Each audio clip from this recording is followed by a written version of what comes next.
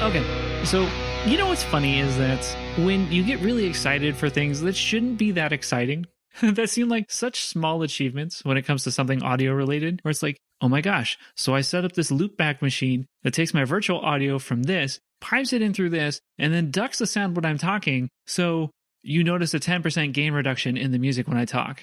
And people are like, what? I do this all the time with my wife, and she's just like, yeah, huh? Cool.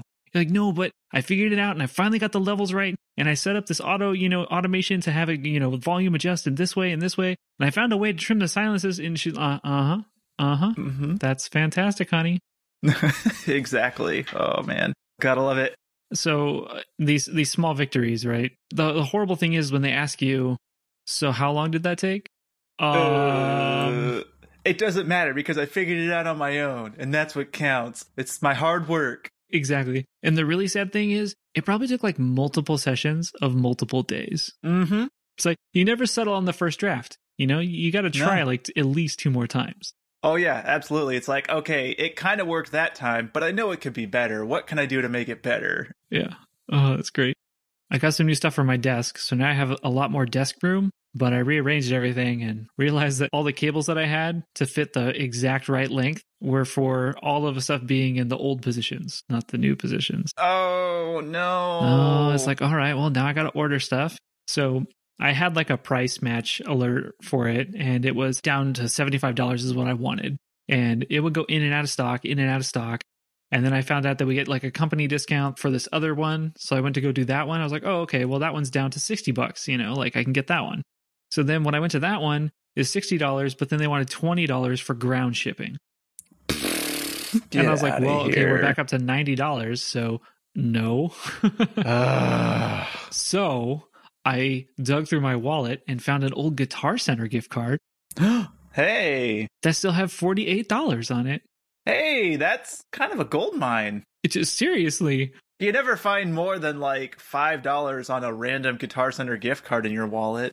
Right. So I'm like, this thing must have had $50 on it. I'm like, what did I use a gift card for $2 worth of stuff at Guitar Center? Did I just go buy picks? Like, picks, I'll pay with this gift card, please. Oh my gosh. That's great.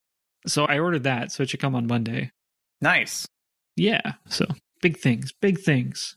All good things. Yes. Also, I ate a ton of ramen, like a ton of ramen. I am so full. Like, it is unbelievable. Did you guys like go out to dinner to a place or something? Or? Yeah. So usually like on Fridays or Saturdays, we'll all go out to dinner. I always forget how much ramen they give you. It's so much ramen. It's an inhuman amount of ramen. Yeah. I don't know. It seems like a lot of restaurants in general like tend to give you pretty big portions. Well, America. Yeah, America. Which I'm like the worst at trying to control how much I eat because I like dessert, but I'm not like a big fan of it. I'm not always seeking out dessert. I'm more about like, if the main dish is really good, I would rather just eat that and nothing else and be stuffed. And that's usually what ends up happening. Like I end up finding something on the menu that's so good that I'm just like, I don't want to stop eating. My whole thing is, yeah, if you put it in front of me, I'm going to eat it. Like there is no self-control there. Like it's not like, I'll eat half and then take the rest home. Like that's not what happens. Yeah. That's a hard thing to practice. It really is. It almost seems like it's too much work or there's too much anxiety with worrying about what I'm going to do with the other half, when I'm going to eat it, if it's going to taste as good as it did when I first took a bite into it. Like there's all these variables that come into play and I'm like, or I could just be a horrible person and eat all of it. Yeah. I mean, that's an option too, right? So I spend a little bit extra time on the treadmill or the bike. I mean, that's life. Yeah, it all works out, right? But then you're so like full of food that you never actually get on the bike that night. So it's like, yeah, exactly. It just kind of sits. And then the next day you're just like, oh, I'm still so stuffed. Like, I don't want to do anything. Oh yeah, I have to work out twice as hard today because I forgot to work out yesterday now. We just need to learn self-control. Self-control. But it's hard. It's hard. And for us metalheads, we don't know that. We are always taking it to 11 and beyond. To 11 and beyond, like Toy Story? Like Toy Story. I was trying to fit in as much other stuff in there as I could. So yeah, I couldn't help myself. I had no self-control. I tried to put in everything as much as I could. And then Toy Story came into play. Exactly. So today, I thought since this is our 11th episode, woo, almost at the 11th hour that we're recording. Oh man, I didn't look at that. I just noticed that. I was looking at the time. I don't know if there's another 11 in there. 11th episode, 11th hour. I guess just taking it to 11. That's the trifecta. There it is. We did it. We fit in a trifecta finally. Finally, it's not the artist album song that I was waiting for, but I'll take it. Okay, that will definitely have to be homework for next episode. We each have to find one song that's a trifecta. Same band, album, song. All right. So, taking it to 11, that is what metal is notorious for. That's what makes it so memorable. So, I figured, why not take a look at some bands who take it to 11? Doesn't have to be just with the music. I think there's a lot of different ways bands can take it to 11. Stage presence, just the things that they do outside of music. For example, a lot of the hair metal bands did partying. There's other things that bands have done that have been not so good, that have been taking it to 11 in a certain way, which we'll get into. But there's a lot of different ways bands take it to 11. But before we get to that, what is the song that's been stuck in your head this week? So the song that's stuck in my head, we talked a while back when we talked about the women in metal. One of the bands we talked about was Epica. Mm-hmm. And I've been going through my backlog of stuff to listen to. And this came up, Epica came up. So I started listening to like their essentials, right? Their typical curated list. And I don't know if you know this about me, but I'm not a closet anime fan. I'm a pretty, I guess I'm a casual anime fan. I'm not like watching every single anime out there. But once I find an anime that I do like, I will definitely watch the bejesus out of it. Yeah, I've known that about you since high school. Since high school, geez. I didn't know it was that early, but okay, cool. Yeah, man, you were always watching Cowboy Bebop, and I'm like, hey, that's cool, but like, I just never really got into it. Just not my thing, but that's cool. Man, I'm cooler than I thought I was, because I didn't think I was watching Cowboy Bebop in high school. But yeah, you were, dude. I remember. Good, at least someone does. That's all that matters. So, come to find out that Epica actually has covered some of the songs from an anime. What? Yes. And that anime is Attack on Titan. Tight. Yes. So you take Epica, which, is epic, opera singing with metal, instrumentation, and you take Attack on Titan, whose theme already kind of fits that style. But like you said, let's crank it up to 11. Epica's like, yeah, we can do that. We can take that over. So the title song from Attack on Titan is called Crimson Bow and Arrow. And Epica, this is their rendition of that song. And if you've ever seen Attack on Titan, it's so memorable. I dig it already. Oh my God. I mean... and they just did get right into it. I love the guitar. God, there's something just about like the symphonic instruments, a full choir, your typical metal instruments. Oh my God, it's just such a great combo. Yes. And I'm not going to lie, I've listened to this album because they do a bunch of songs. I've listened to it probably 20 times in the last week. Holy cow, man. It just kind of has that feel to like get me into like the day, and I just in my head start picturing Attack on Titan, and I'm like, oh my gosh, I gotta watch Attack on Titan now. Like this is everything that I need to do. But yes, this song was so great. I mean, taking one thing that I love, anime, and then adding in metal into that, perfect. And I know I showed you this too when. Not the Epica version, but just the normal version of this theme song. And when I found out Epica did, their rendition of it, I was like, oh, I need this now. Oh, nice. Man, that makes me want to go check out Attack on Titan now, because I did listen to some of that music and I was just completely blown away. I was like, holy cow, man. Like, this is on a whole nother level. Like, there's influences from so many different styles of music. It's insane. It's okay. I'll convert you into an anime neckbeard yet. You just wait. Okay. Cringe. All right. Accepted. It's okay. If I find like one or two animes that I like, I could just stick with those. Or just do like, one or two at a time. We'll be okay. It's all about self-control, Steve. Self-control. So, for me, the song that's been stuck in my head is one that I wasn't expecting, because I had kind of gone through like most of the music I listened to in 2018 on Spotify. So I decided to just throw on, it's like the Discover Weekly playlist or whatever. And I decided I'm not going to look at the artist, song title, any of that junk. I'm just going to let it play. I had some stuff I was doing at home anyway. And this song by a band called Trollfest came on. I've heard this band before. A couple of my friends from Wisconsin always talk about this band and just how ridiculous they are. They're just a very silly, silly band. They're from Norway. A lot of their lyrics are in what they call troll language, but in Norwegian. So I don't know how to say it in Norwegian, so I'm not even going to try. But it's not even like true Norwegian. It's like a mix of Norwegian and German and other languages. So it's all made up. It's just 100% gibberish. Doesn't make any sense. Yeah, it's like every movie made up language ever, right? Take influences from a couple and make some funny sounds, and there we go. Exactly. And they have this song called Brumblebassen. I'm assuming that's how you pronounce it. So it just sounds really, really funny. I was looking at the cover art, and already it looked kind of funny. Yeah. Already getting into it. Already. So it reminds me of like a mix of black metal, folk metal, trying to cover Flight of the Bumblebees. Oh, that's a really good description. Yeah. That's probably exactly what it is.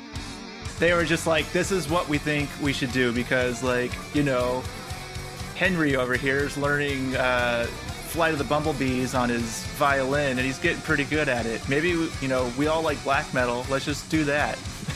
Yeah. But it's so weird. It's so different compared to other metal that, I'm used to listening to. But it was just so fun, and it's really just been stuck in my head for a while now. That's always nice when, like you said, you've gone through your catalog. And now one of the big things is, for these services to have like that Discover Weekly or new music, or right, some other way for you to consume something different. And it's always fun, like you said, when you're just kind of not paying attention to it, but something grabs your ear. And this is definitely, the epitome of like, oh, let's do something kind of with a little bit of shock value to tie you in and then get you something extra to get you to stay. This is definitely like something that encompasses that, right? It's just weird enough where you're like, wait, what's going on? And then you listen more, you're like, this is great. This is everything I want right now and more. And then now you have another band that goes on your favorite list and everyone wins. Exactly. So now I took a look at their catalog on Spotify, and it's pretty extensive. So now that'll be something I'll be slowly working my way through. Thanks, Spotify, for turning me on to a new band. Good guy, Spotify. Good guy, Spotify. All right. In this one scenario. Yeah, in this one scenario. Yeah, music. It's such a love-hate relationship. It really is. And they've got a good business model for consumers. So, I mean, it works for us who are purchasing it and consuming the music. Anywho, moving on. Today, we are going to talk about bands who take it to 11. Now, in a genre of bands that consistently take it to 11, it can be pretty hard to stand out, I think, from the crowd, right? So when I think about bands, metal bands especially, who take it to 11, the number one band who sticks out in my mind is Gwar. Just everything they do, they're just completely over the top with their costumes. They've got stage names. They've got complete backstories for all of these characters that they embody. It's perverse. It's all for shock value, right? Just, whatever is going to get people to notice them. And I can't say that I'm too familiar with tons of their music, but there are a handful of songs that I do know, one of which is Bring Back the Bomb. So anytime I think of Gwar, I think of this song. Can I just say that I have personally been peed on by Gwar? What? Yeah. When? Oh, man, this was back in the day. I forget which tour it was, but it was down in at Soma in San Diego that they had it in the parking lot. And it was with like a bunch of different bands who was there. Oh, man, I'm forgetting all of the bands now. As I Lay Dying played, Trivium played, Gwar played. There were a bunch of other bands. that played, and it was like some festival type thing, but it was an all-day thing. And I can remember when GWAR came on, there was like people just selling white t-shirts because, you know, there's all manner of fluids that get spewed out from mechanical whatever. Right. And I got peed on definitely by one of the members of GWAR. And then I also got another body fluid on me from that same organ. And it was an experience, man. I mean, and that's the thing is when you talk about GWAR, the music is out there. It's taking it up to 11. It's, you know, metal music that's out there. But like you said, their stage presence is really what takes that away, right? Where they're like, we're going to take, you know, our characters to 11, but our stage presence, we're going to do everything. And like I said, it's kind of for a lot of shock value, but then also having something to keep you staying. There are people who are like invested in, you know, the band and the backstory. And I mean, they slayed a dragon up on stage and they murdered President Bush right in front of my eyes. This is like watching, you know, a play while these people are singing. It's like modern metal Romeo and Juliet. Like it's a metal Shakespeare performance happening right in front of my eyes. And this is great. That's so rad. I had no idea you saw GWAR. I'm really jealous. Yeah. It was, I mean, and to be honest, like back then, I didn't know who they were or what was even happening. So you had no idea what you were getting into? Like I said, if I would have known, I might have moved back a little bit because I wasn't wearing the white t-shirt that I expected to get completely demolished. I had just bought, you know, like a tour t-shirt that I had put on over my other t-shirt, and it got a bunch of pee all over it. Yeah, it's not like SeaWorld. They don't warn you with like a splash zone, like, you know, stand 5 rows back. And I'm sorry, man, it went more than 5 rows too. It was hitting like the back row. Like you had to go stand by the hot dogs, like if you wanted to like not get peed on. It's like fire hose pressure then. Yeah, to get definitely. It back that far. Yep. You know, when you picture Quentin Tarantino movies, right, where like a limb flies off and just blood sprays everywhere. Yeah, it was like Kill that. Bill and you stuff. know, yeah. When they slayed that dragon, that mechanical like dragon beast thing that was there, it sprayed everywhere. Oh my goodness, that is hilarious. Oh gosh, wish I could have been there. Good time. Good time.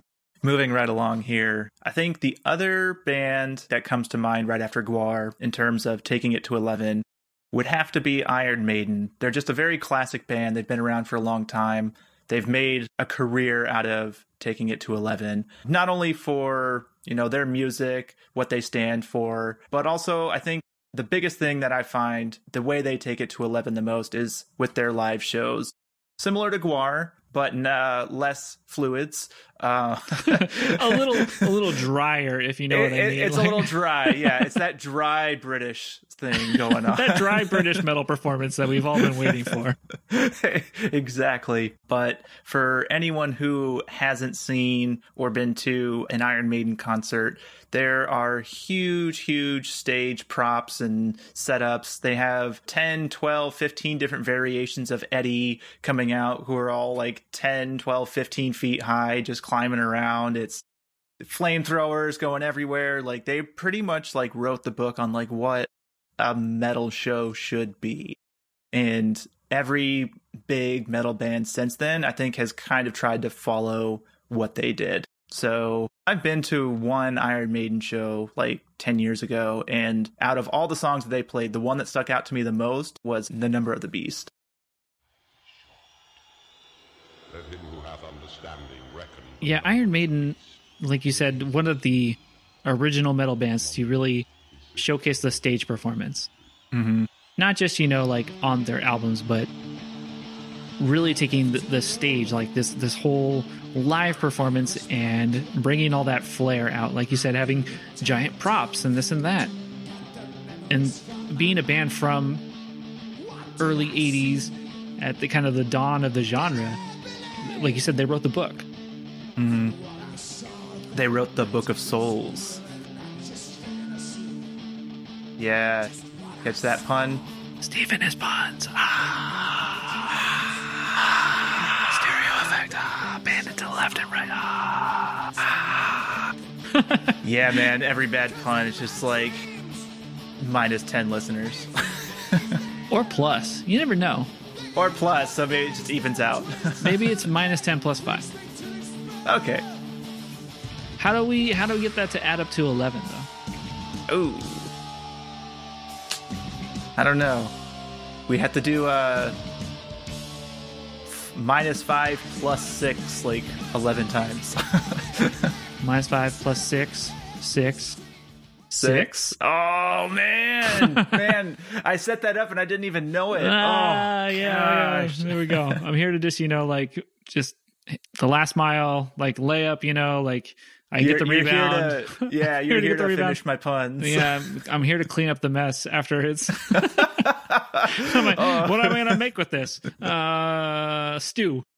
Good stuff. So, yeah, Iron Maiden, very classic band. Love their stage performance. I remember when you texted me that you were at an Iron Maiden concert at one point in time, because I was like asking you a question. You're like, bro, I'm at an Iron Maiden concert. I can't answer you right now. I'm like, what? Oh, what? Well, I'm not at an Iron Maiden concert. It's kind of the same revelation that you're having with me and Guar, right? It's like, what? Where did you go? I feel so betrayed. But I think this is when you were in LA, right? And that's when you went to go see them? Yeah, so it was at the time I was going to MI. Nicole had surprised me with tickets to Iron Maiden. They were playing in Irvine, I think, so I drove down. And she was going to UC Irvine at the time. Awesome date night, an Iron Maiden concert. Yeah. Oh my gosh, it was such a memorable show. Like, that's easily the best show I've ever been to. We were really far back up on the grass. Like, we weren't even close. They were just little specks on the stage from where we were at, right? But there were still people packed way to the back. And I remember in at least one area, I think maybe even two, during one song, I can't remember which, these guys had just started a bonfire on the grass. I don't know what they were burning, but all of a sudden I look over and there's this huge fire with flames that are like 10 feet high. I'm like, what the hell? How did that work? I have no idea. They must have come prepared. That's all I can think. So here's a question for you, Steve. You're getting pretty old, if I do Thanks. say so. Yeah. I'm not the one with 3 kids. Well, that doesn't mean I'm old. That just means, like, I have 3 kids. Anywho, what's your question? Would you still mosh? It depends. It would have to be something like really, really heavy, like nothing that's more on like the symphonic side, because anything that's more symphonic, like I want to pay attention more, but it just has to be really heavy, like brutal, something more on the lines of death metal, I think. Okay. Yeah, so I guess whenever I go to metal concerts, it's usually kind of like the thrash metalcore is what the genre that I kind of hit, right? So that usually lends pretty well to having, big mosh pits. So the last band that I went and saw live was, I think, Trivium in, I want to say, 2016. Okay. And I definitely went front row, right? Like, pushed my way up to the front, made my way up there with my old man self, pushing people out of the way. Like, get your teenage butt over there and go sit down in the corner. Kids. You're in timeout. Make room for my walker. So I got, front row up there, singing along, playing around. And then I went in the pit for a little while because, it was like a couple rows back behind me. Mm-hmm. And man, it's just a good time. I will say that, moshing in your 30s, it hits you a lot harder than it does when you're in your 20s. The next day, I didn't know what I did. I was like, did I work out yesterday? Like, what happened? Why am I sore? Also, why do I smell really bad? Yeah. Oh, yeah. I always have to take a shower immediately after going to a show and being anywhere remotely close to the pit. I'm just so exhausted, though. I was out there moshing the whole time. I don't have time to take a shower. I just want to go home and sleep. I do it even if I am tired, because I'm like so OCD about being clean before I go to bed. I don't want to like be all dirty and then like sleeping in it. Sometimes, yeah, if you just get so tired, you just don't want to do anything. You're just like, screw it. See, there you go. Metal, mosh pits up to 11, dirtiness up to 11, tiredness up to 11. Everything up to 11. Hey, it's like it's a theme of this episode. Yeah. It's almost like we planned this or something. Oh, that gives us too much credit. I don't know about that. Oh, yeah, I don't know about that. Metalheads don't plan for anything. No. Moving right along. So another way bands take it to 11 would be for their partying. This was definitely notorious in the 80s with all of the hair metal bands. We haven't really talked too much about hair metal bands on here, so I think we're slowly starting to find some ways to... You nixed them after like the first episode. First episode? You nixed them after... You kind of like wrote off proto metal from like the very beginning. I guess it's not hair metal. That wasn't my way of saying we shouldn't talk about it. I was just saying like, okay, at that time... You gave me an ultimatum. You're like, okay, if you had to choose one thing to eliminate, I gave you Sophie's Choice. But I mean, hair metal is very unique, you know? It was coming at a time where, like, metal was still trying to figure out what it was. And they were all inspired by a lot of, like, the early punk bands, too, which is where they got a lot of their writing style, their demeanor about everything, and being just total party animals. Like, they wanted to take it to 11, see how much destruction they can cause. So I think the band that probably embodies this the most is Motley Crue, and one of my favorite songs by them is Kickstart My Heart. Such a classic intro. I remember this was the intro for GTA 3. Not GTA 3, GT3. Oh, GT3. Yeah, I know what you mean. I knew exactly what you meant. Because we used to play it together so much. Oh my gosh. Those endurance races, man. There's no way you could do that by yourself. No way. You gotta pass the controller over, go take a break, grab a drink of water and a snack. Go to the bathroom, man. Yeah, go to the bathroom. Forget eating and drinking, at least go to the bathroom. You don't have those sweet funnel systems like the drivers do. Okay, so I haven't done that much research on racing. Is there really a funnel system? I know for off-road drivers. I don't know how it is for track drivers. Oh, off-road would be the worst, too. You're bouncing around the whole time, like the Baja trucks and stuff, they have like a funnel like cup thing that like hooks up to like their suit that they wear. Nice.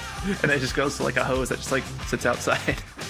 It's the same apparatus that Guar used to pee on me. Fantastic. Hey, man. Dual purpose.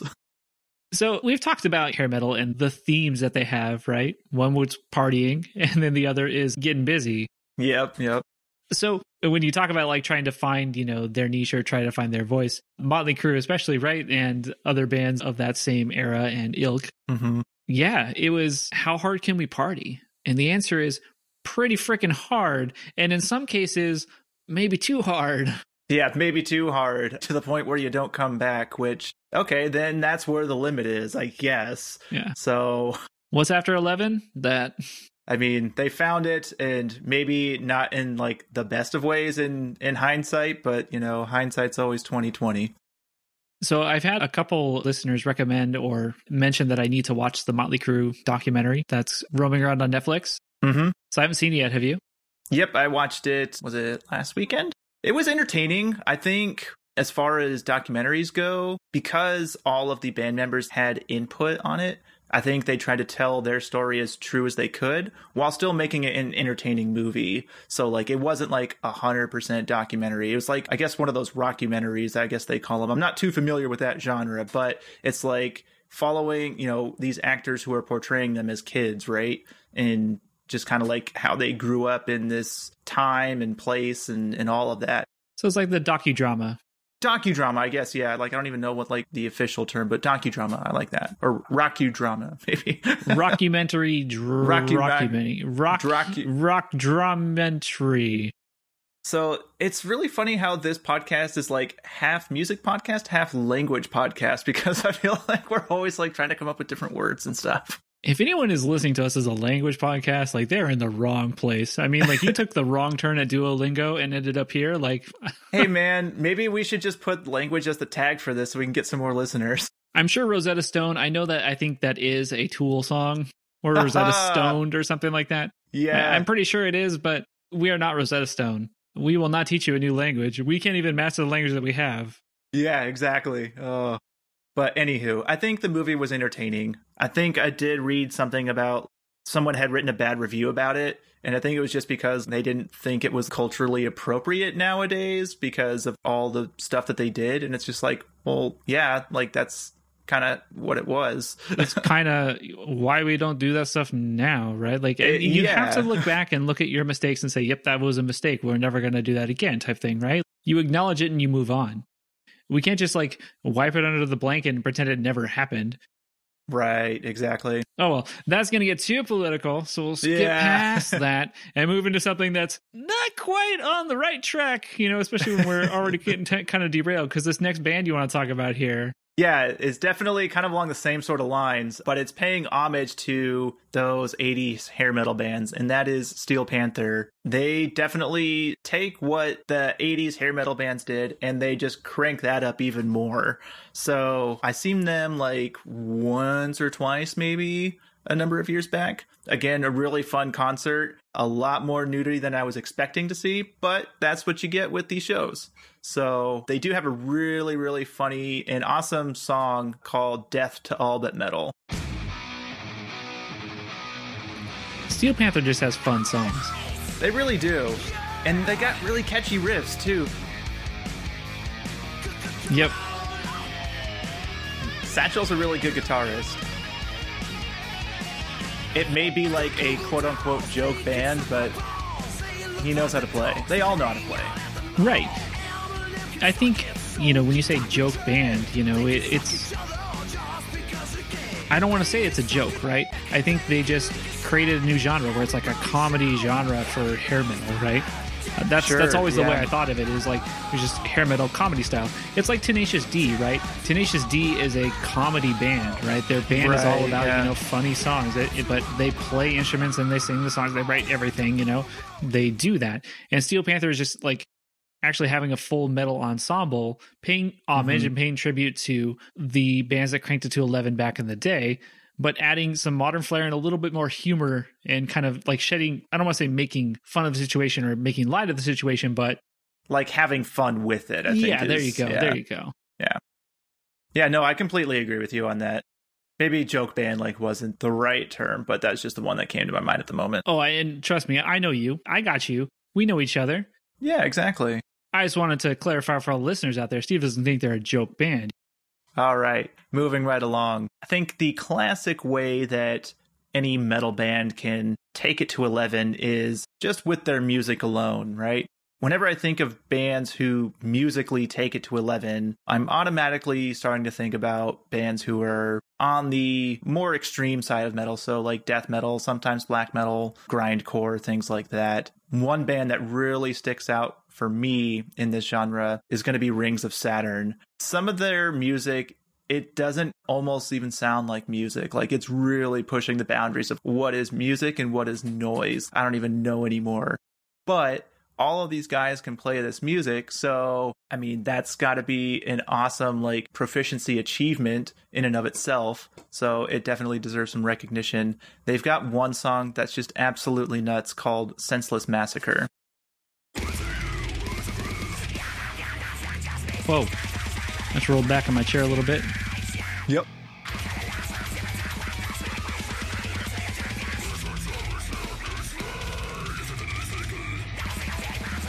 So a lot of the times with death metal, with grindcore, a lot of things, the things that kind of turn me off are the vocal tracks. It really just throws me off. You and everyone else. I know, right? And that's such a typical thing that you hear. But I love to appreciate technical players and technical playing. Mm-hmm. And when I listen to this, I'm just like, you start isolating different tracks, right? And maybe this is just, something that people who have, played in a band or who have recorded albums or recorded tracks, that's what they do is they try to isolate out, the sounds, right? Because it's all put together and then you deconstruct it, right? It's just, I guess, a habit that you develop over time once you start expressing interest or playing music. Mm-hmm. So what I find myself doing with songs like these is I will try to just literally isolate, guitar, and I'll just listen to guitar and I just appreciate what the guitar is doing. And then I'll listen to bass or listen to drums. And I try to ignore the things that I'm not 100% sold on, even though it doesn't, float my boat, right? I still appreciate everything that it's doing. Right. And I'm just floored every time a band comes out that is this technical and puts it all together where, like you said, it's bordering on noise, but you can still see it as music in a lot of cases. I will definitely say anything that's on the extreme side is not something you're going to throw on usually in the background of you doing your normal routine most of the time. That style of music tends to be something that does require, like you said, more attention to be able to isolate out what actually is happening to really be able to appreciate it. Yeah, it's not the music you brush your teeth to. No, well, I mean, they might get real clean. If you're trying real to clean, match the speed of the drums, just who needs a motorized brush at that point? Yeah, BPMs, brushes per minute. Oh, there we go. Nice. Metallurgy podcast, developing our own acronyms. Shoot. Or brushes per metal album. Ooh. Brushes. Well, We're pushing it. We're pushing it. I know. I'm trying to think of a better one. 11. Oh. Yeah, brushes permitted. Brushes permitted. I like it. We can stick with that. All right, moving on. So as far as bands taking it to 11, going back to the, outside of the music realm, black metal is a genre that I think is kind of always trying to outdo each other in terms of extremity, how extreme, evil, dark can they be? And I think that all really stems from one of the original black metal bands, and that is Mayhem. I won't go too much into detail about their history other than church burnings, suicide, murder, all of that happening before their debut album released. For those of you not familiar, that sort of story about that band was told in the book and now recently released movie, Lords of Chaos. So go check that out if you're interested in more details. But one of their classic songs off of their first album is called Freezing Moon.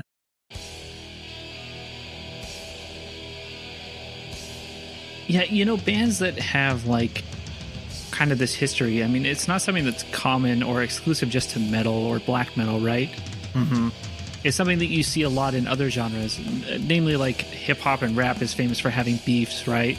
Right. Yeah, I'm noticing that a lot more now too. Yeah, and where it gets a little crazy at times, right? There's a lot going on.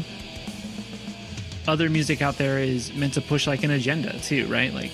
So they have songs that are kind of, Rage Against the Machine is really good at this too, right? It's a very politically charged, fight the system, overthrow the establishment, almost at the point where they try to brainwash, where they say the same thing over and over and over again, right?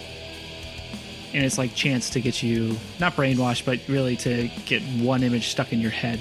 Right. It's kind of like a rallying call too, in a way of trying to bring people together, not only for the music, but for that higher sort of purpose or thing that they're talking about. Yeah. So with Mayhem in particular, right, this band that has kind of been, like I said, this isn't something common in metal, right? Where you don't have this giant, rap sheet or this giant, I don't want to say beef, but history outside of just the music itself. Right. Where there's a lot of stuff going on just with the band in general and with the band's actions and with members of the band, all sorts of stuff kind of happening. Yeah. It's up to the listener to, decide how that plays into their listening of the album or the artist, right? If that affects their interpretation of the music itself, or if you divorce, everything that they are away from the music itself. I think I've mentioned that, I love Tom Cruise movies, but I don't love Tom Cruise, Tom Cruise is a guy, and Tom Cruise is pretty crazy, but Tom Cruise does some pretty awesome stunts in some lots of Mission Impossible movies, and I like that. I sign up for that. But Tom Cruise as a person, I'm kind of well, yeah, Tom Cruise is a guy, but he makes good movies. Yeah, and I think now in our current time and cultural, social climate, it's a really hard thing to do. I think it was a lot easier to be able to kind of dismiss the bad things that, in this case, artists do for the sake of, oh, their music's good. I think nowadays it's a lot harder to do that. Specifically, with Mayhem, there's no original member left in Mayhem. The only remaining original member, I think, who's alive is a complete asshole. That's really what it is. He's just an asshole. He's not a good guy. He's very racist. He does a lot of awful stuff. He was in jail for murder for a long time. Yeah, they made this great album that sounded really awesome and it completely defined a genre. And I don't know if we would really have black metal without them, or at the very least, black metal would not be the same without them. So it's really hard to kind of be okay, I understand your contributions, but also you're a complete asshole and an awful person. Yeah, and this, like you said, in this kind of culture and time, we have a lot of stuff coming to the forefront just with other genres too, right? You look at things with Michael Jackson, you look at the things with R. Kelly, right? You look at all of that, and now you're going back and you're wow, it's influential what they did to the music industry, but do you want to continue to support someone who's been kind of a really just bad human being? Yeah, exactly. So it's a moral dilemma that we all kind of have to deal with at one point or another. But I think maybe for today's purposes, we can just try and appreciate the music for what it is. I'm sure by playing it on Spotify, we're not really supporting them all that much. So we can kind of feel safe in that, I guess. It's up to you. You either click on it to play it or you don't. Yeah, exactly. So moving right along with more bands who take it to 11. One thing that I find really, really funny, especially with extreme metal, is that how hard bands try to outdo each other in terms of band names, song names, band logos, right? Whenever I think of that, this one band comes to mind. Now, this band name is an acronym. It has an X at the beginning and the end. There's a bunch of letters in the middle that you cannot even pronounce to make a word. Like, the acronym is just like that. So I know we're not English pros, but that is not a word. That is not a word. It's like if you were playing something on like a game and you were rage quitting and you were just slamming your fist on the keyboard. That's what this band name is. You know when they say like, just mash your keyboard to, like create a secure password? This is what the secure password would be. Yeah, exactly. No one's going to guess this. So I won't try to just say out every letter, but what I will do is I'm going to read the entire full name of this band, but be prepared because there's going to be a lot of bleeps. You're really not going to fully appreciate this band name just from our podcast episode alone. So after this, you'll have to go Google it yourselves, but here it goes. Acidic liquid generated by mass amounts of and inside the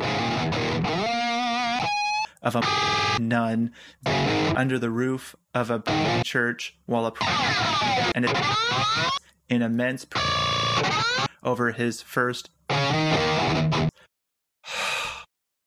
Dude, I gotta wash my ears out. Yeah, man. Holy I gotta smokes. take a shower now. That's bad. Yeah. I'm so dirty. That's so bad. I feel so gross. And that's just the band name. We got a song title to get through yet here, too. It took us like 2 minutes to prep you for what the band name was. But yeah, we forgot that the song name is just as complex. It's just as complex, but we took some time beforehand to practice it. We used Google Translate to make sure that we're pronouncing each section of it right. So here it goes. Pneumono ultramicroscopic silicovolcanoconiosis. Whoo! I think I did it. Damn, son. I mean, I think that's a win. Yeah. So we mentioned before cranking it to 11, where it still kind of sounded like music. Mm-hmm. This cranks it to 11, like you said, tries to just like one up. Like, all right, let's one up it. Let's make a crazy band name, make a crazy song name, and make some crazy music. And on top of that, too, like, this whole genre is littered with band logos that are pushing the extremes of what is actually legible, right? So this band just takes it to a completely different level. I'm glad you mentioned this because I was looking at this artwork and I know there's a lot of memes out there, which is like, all the fun that people have with names. And with a name like this, you think like, okay, like, are they even going to try? Like, oh no, they tried real hard. It's just a mass of ink just like splattered, really. And it's all in black and white and it's all in the crazy jagged, letters. There is no way that logo is. Can you imagine trying to like screen print that on a t-shirt? Like put that as like vector art on a website? Like impossible. I really hope that if this person had gotten like a graphic artist to make this logo, if he was just like, no, you missed a letter. Oh, that would be epic. I could totally see that, the graphic artist just losing it. No, there were supposed to be 4 S's. You only did 3. Yeah, well, this is what you sent me, so if you spelled it wrong, that's your fault. I am charging by the letter, so if you guys really want to pay for the extra one. Charging by the letter? Oh my gosh, that would be brutal. Oh, but yes, this band in every way, mostly for the name and the band logo, definitely cranks it to 11.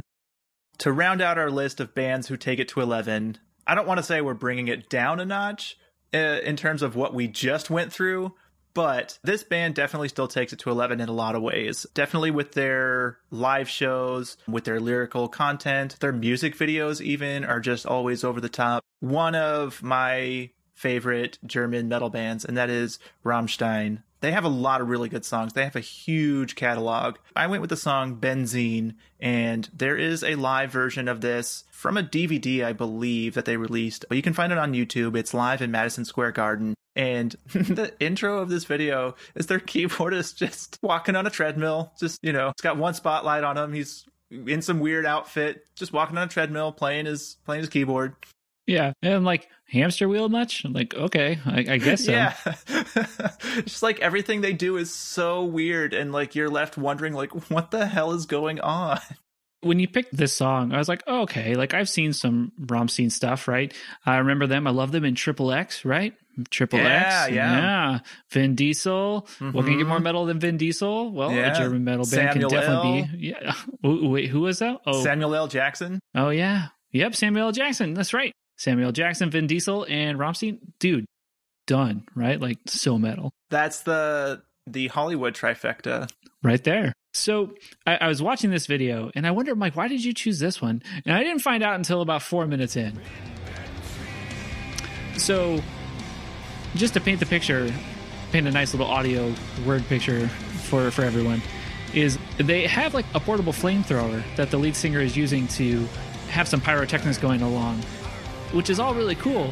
And then, oh my God, he just pointed at some dude that ran on stage, and this dude is now on fire. Like, holy shit, he just lit this dude on fire. Now there's a guy on fire running across the stage. Their shows are so nuts. And what's really weird is the guy shows no emotion while he's doing it, right? No. He's just like, hey, cool, you, bro, on fire. He's like, hey, you, bro, Dracarys. Yeah, right? I wondered why, because like a couple of the other songs from this live DVD, like he comes out there with like these angel wings on when he sings that song, Engel, right? Engel? Yeah. It's angel in English. German, right? Yeah. Well, yeah, in English. No, it's not. We don't know English, Steve. Oh, we don't know language. Oh. But he walks out there. Really screwed up my English. So he walks out, the lead singer walks out there with these giant metal wings, and they unfold in the middle of the song, and then they light on fire at the tips, and then fire spews out during the chorus. So nuts. I'm like, oh, so much fire. And I've been to Disneyland when they light, the pond on fire for Fantasmic and all that stuff, right? Like, yeah. I've been there when they do that, and you can feel that fire. Like, it's a nice, warm, like, kind of glow, and I'm like, ooh, especially on a cold night at Disneyland, it's great. But at a hot, sweaty metal show, I think the last thing I want is, like, more heat. Can we have some, like, Elsa Frozen Let It Go metal in here, please? Because I want a snowstorm right now with all this mosh pit happening. Then they bring up Betraying the Martyrs, and then it just goes south. And then everything goes bad. Sorry, metal bands. When you cover Let It Go, and that's your number one song, I think you're doing something wrong. Gotta go back to the drawing board, guys. Go draw a new logo. Draw a new logo. There we go. One that has 50 more letters than your current logo. Yeah, you got to step up your game. Yeah. Get more brutal. Crank that up to 11. Exactly.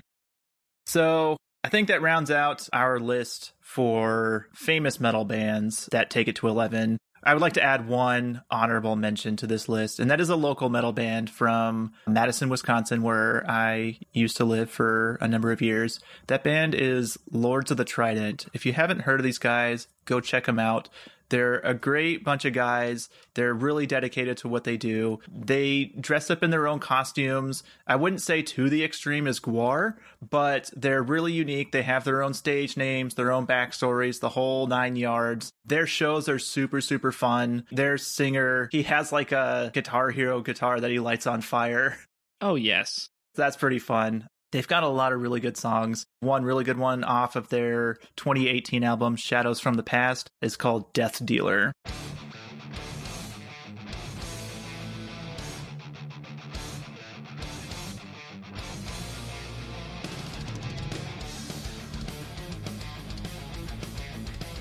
Very much in my wheelhouse, the riffage in this one. Yeah, exactly. That's why I brought it up too. I was like, oh yeah, I totally forgot to show you this band, and I know you're gonna love them. Yep. Yeah, man, and it's really fun when a band can kind of like capture everything you love about metal in like the first 30 seconds of a song. Oh yeah. And this album, which is, you know, one of their latest albums, or their latest album, I should say, at this time of this recording. Yeah. Yeah, it just grabbed me right from the beginning. And then, you know, spoiler alert, looking down a couple songs, who's featured on a track, but the one and only Britney Slays. Yeah, I was Unleash the waiting Archers. to find that. Yes. Yeah. Which I'm like, all right, dude. Hooked and sinker, like done, man.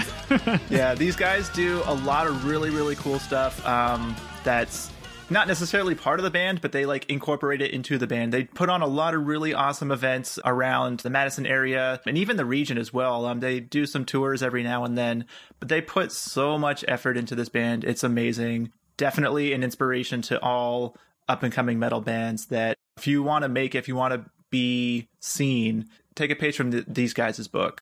Very awesome. Yep. Well, I think that pretty much rounds it out in general. Do you have anything you want to discuss during our wrap-up section here?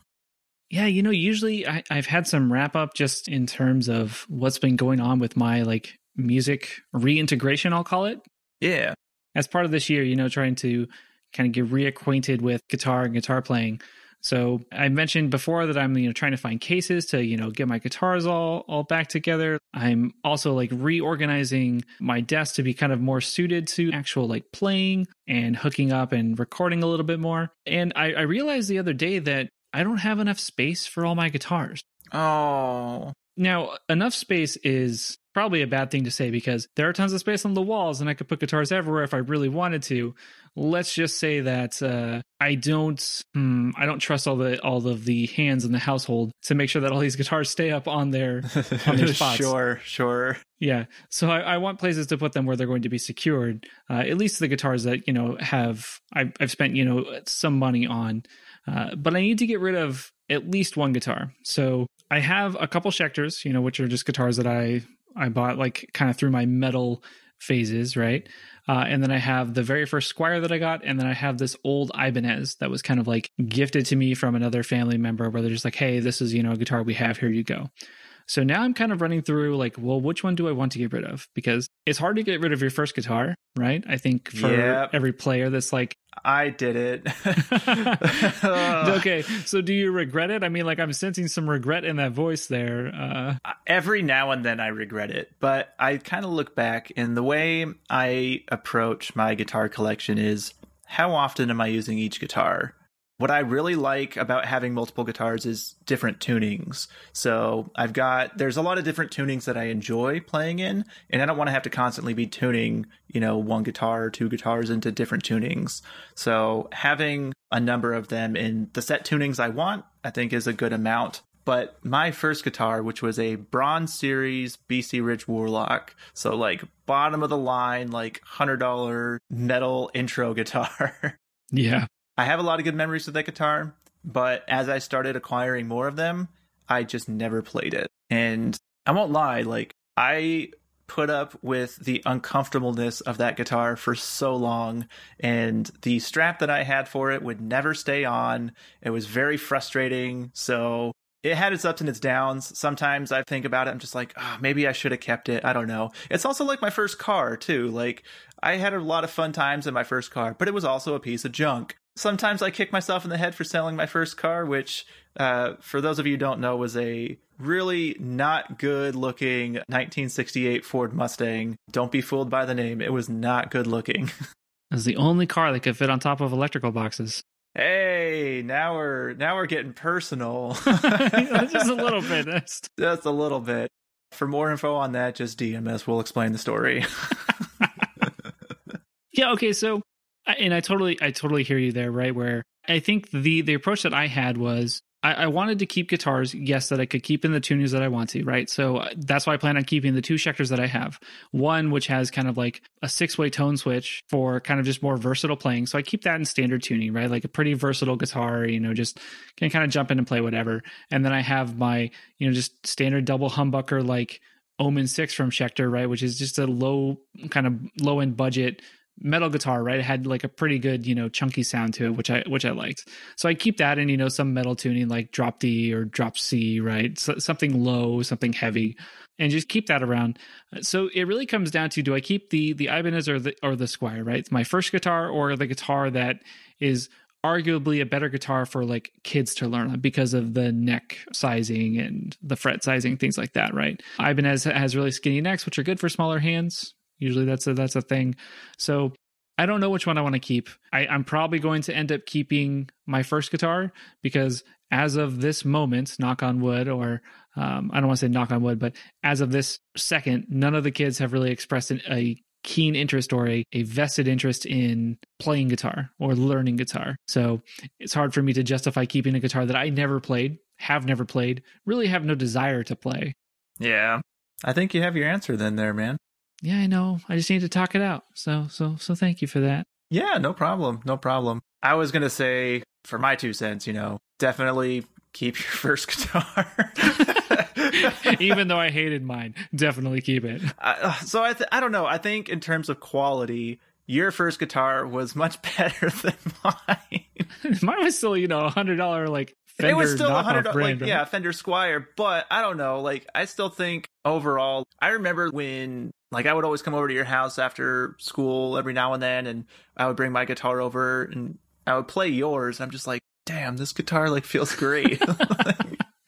That's good to know. Why does my guitar hurt so much? Oh, just comfort wise? Yeah. Yeah. Yeah, I remember like trying to play on your guitar. I'm like, this is awkward. Like, how does he do this? Like, my arm's like way up here, like trying to. Yeah. Yeah. And like it had some dings even like from the beginning. Like I remember there was one section on like the front of the body where it just had like an impression, like something had like rammed into it. And I always noticed that. And I noticed it the day after I bought it. And I was just like, well, this sucks. Like, this is my first guitar. Like, I wanted it to be all nice, but I guess it's what I get for $100. Yeah, I looked at the Squier the other day, and it's got some battle scars, man. I'm like, I don't remember dropping it there. I don't remember when that happened. I remember I dropped it a couple times, but I don't remember all those scrapes and scratches. Yeah. I remember having lofty ambitions to like switch out the pick guard for a different color and all of the pickups for different colors. Mm-hmm. The furthest I got was having the little tone switch knob at the top. Just the little like cone one. Little knob, yeah. Oh so it's all white pickup guards, all white pickups, and then this little black knob on the tone switch. Like, yeah, that's great. It's so metal. And it was red too, because like I wanted the black one, and they didn't have any black ones at the guitar shop. So like we have red, and I'm like, I guess so. I would have liked my guitar in another color, but they only sell them in black. Like anytime I wanted like a decently priced metal shaped sweet guitar, black every single time. I get it. Metal's dark. It's cool. But also, like, let's stand out from each other a little bit. Let's try some different colors. Like, guys, I'm already wearing black. No one's going to be able to see the guitar. Exactly. I want them to see the cool shape of it. I can't change my wardrobe. Like, I have to wear the black. Yeah. Also, the lights are going to be dim when I'm playing. It's not like you're going to have a bunch of spotlights on me. I'm not that famous. Exactly. Come on, guys, have a clue. If you're selling a budget guitar, don't make it black. Exactly. And then over the years, Ibanez started catching my eye, so I think I've bought more Ibanez's than I have any other brand, so. Yeah. I think, if I bought another guitar, this is totally going off the rails in our wrap-up section, but I love it. Yeah. If I bought another guitar at this point, I'd really be hard-pressed to choose between a Jackson and an Ibanez at this point. Yeah, there are a lot of really cool Jacksons nowadays. To be honest, though, I love both Ibanez and Jackson. I've got two Ibanez's, but I've had a total of 4 in my guitar playing career. And then I have one Jackson Randy Rhoads. I did recently, and by recently I mean like a few months ago, play a Schecter that was really awesome. It's not like their normal Schecters, though, so it's not like the Omen body style. I forgot what it was. Is it the Hellraiser style? It wasn't even a Hellraiser. It was something completely different, and that's what caught my eye about it. I was like, oh, wow, that's a really good-looking guitar. And then I saw the headstock, and I was like, whoa, that's a Schecter? Like, I would not have expected it. Like, the headstock almost reminded me of, like, a reverse Stratocaster. So it had humbucker pickups, but I believe that they were coil-tapped. So then it had a switch on one of the tone knobs where you pull it up, and it switches them to single coils.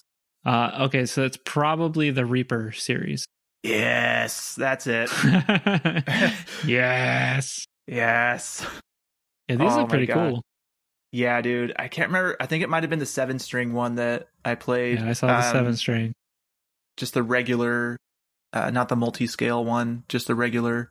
That was totally it.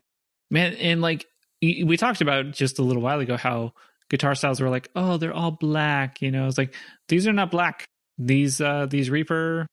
No, there's a lot of guitars coming out now that have this like really awesome, like kind of natural wood color, but then like part of it's like got a color around it or incorporated with it. I think that's super awesome.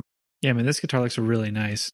Yeah, at the time I was just like, why do I have to be so poor right now? I would buy you right now. Man, this must be like brand new 2019 model. Yep. Because I'm like, I've never seen a guitar in that style before. Yeah, I saw it at a Guitar Center a few months ago. I wonder if they still have it. Maybe. I will gladly pay you tomorrow for a guitar today. Yeah. Gladly pay you Thursday for this guitar today. Can I just like take it home for a test drive? Yeah, right? Like, that's a thing.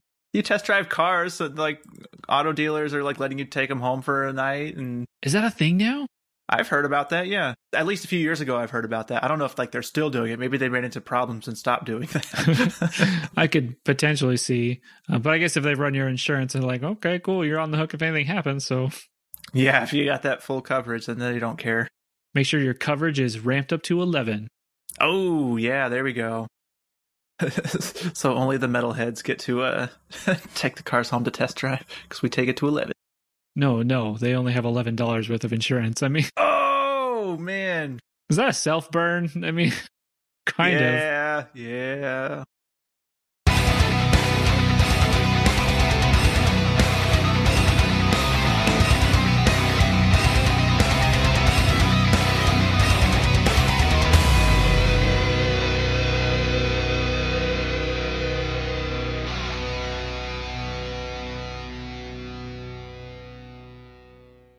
Thanks for tuning in, everybody. You can follow us on Twitter at MetallurgyCast and on Facebook as Metallurgy Podcast. If you'd like to get in touch, you can email guitar@metallurgycast.com or click the submit follow-up link in the show notes. If you've got a minute, please rate and review us on Apple Podcasts. This helps us reach other headbangers across the globe. If you have questions, thoughts, song or artist recommendations, please let us know. Share the podcast with a friend, and don't forget to subscribe to get the latest episodes when they drop. Pneumano. Oh yeah, pneumano. You're right. God damn, dude. German has really fucked up my English. I swear, dude. Like after my third year in German, I felt like I didn't know anything about anything, and I was just like, I don't know how to say words. Like what are words? Like I know what it sounds like in my head and what my thoughts are, but I can't make it into a cohesive thing that other people can understand. Yeah, we're getting good at this. Yeah, I mean, I think we've learned to manage our funnies. You just gotta learn the Englishes. Ugh. Tune in next week while we try to figure out English. Tune in next week for Duolingo with Adam and Steve. The cow says, woof. Wait. The cow says, moof. Oh, wait, that's still wrong. Move out the way? Move. Move out the way. Get out the way, dog. Move out the way. I need to catch my breath for a second. After saying all that nonsense. Yeah. Oh, my gosh. I mean, props to you, man. Like you went through that whole thing and you nailed the pronunciation. I mean, that's a win. That's a cranking that win up to 11 in my book. Yeah. I feel good. I feel accomplished. I feel like I can go to sleep and wake up tomorrow because I did a thing today. Yeah. And it was pronounce an obscure metal band song title without any mistakes. Exactly. Small victories, right? Small victories indeed.